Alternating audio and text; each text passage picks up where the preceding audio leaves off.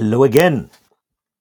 Yesterday, in our class on wealth and poverty, I discussed the central role finance has played in making American corporations more efficient by encouraging efforts to cut wages, outsource abroad, replace workers with automated and digital equipment, bust unions, abandon cities, leave whole sections of the country devoid of good paying jobs.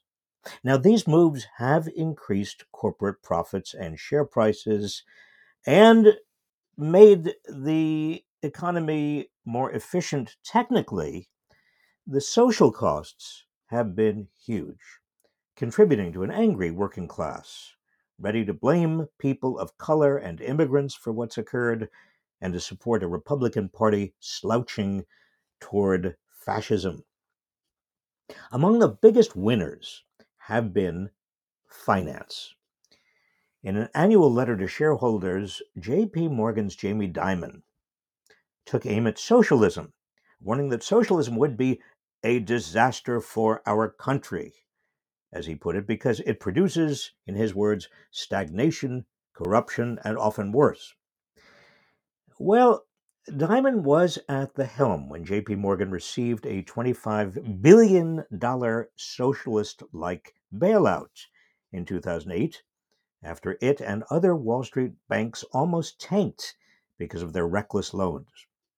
Instead of letting the market punish the banks, which is what capitalism is supposed to do, the Obama administration bailed them out and eventually levied paltry fines that the banks treated as the cost of doing business.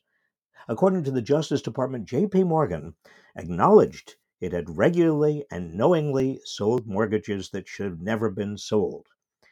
Presumably, this is where the stagnation, corruption, and often worse come in. Millions of Americans lost their homes, their savings, their jobs in that financial crisis, but neither Jamie Dimon nor any other top Wall Street executive was held accountable.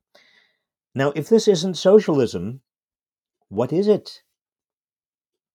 America's five biggest banks, including Dimon's JP Morgan, now control almost half of all deposits, up from 12% in the early 1990s.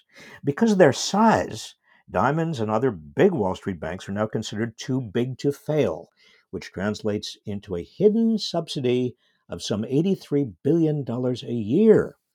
That's the total estimated discount that creditors and depositors are willing to give the banks whose solvency is effectively guaranteed by the government.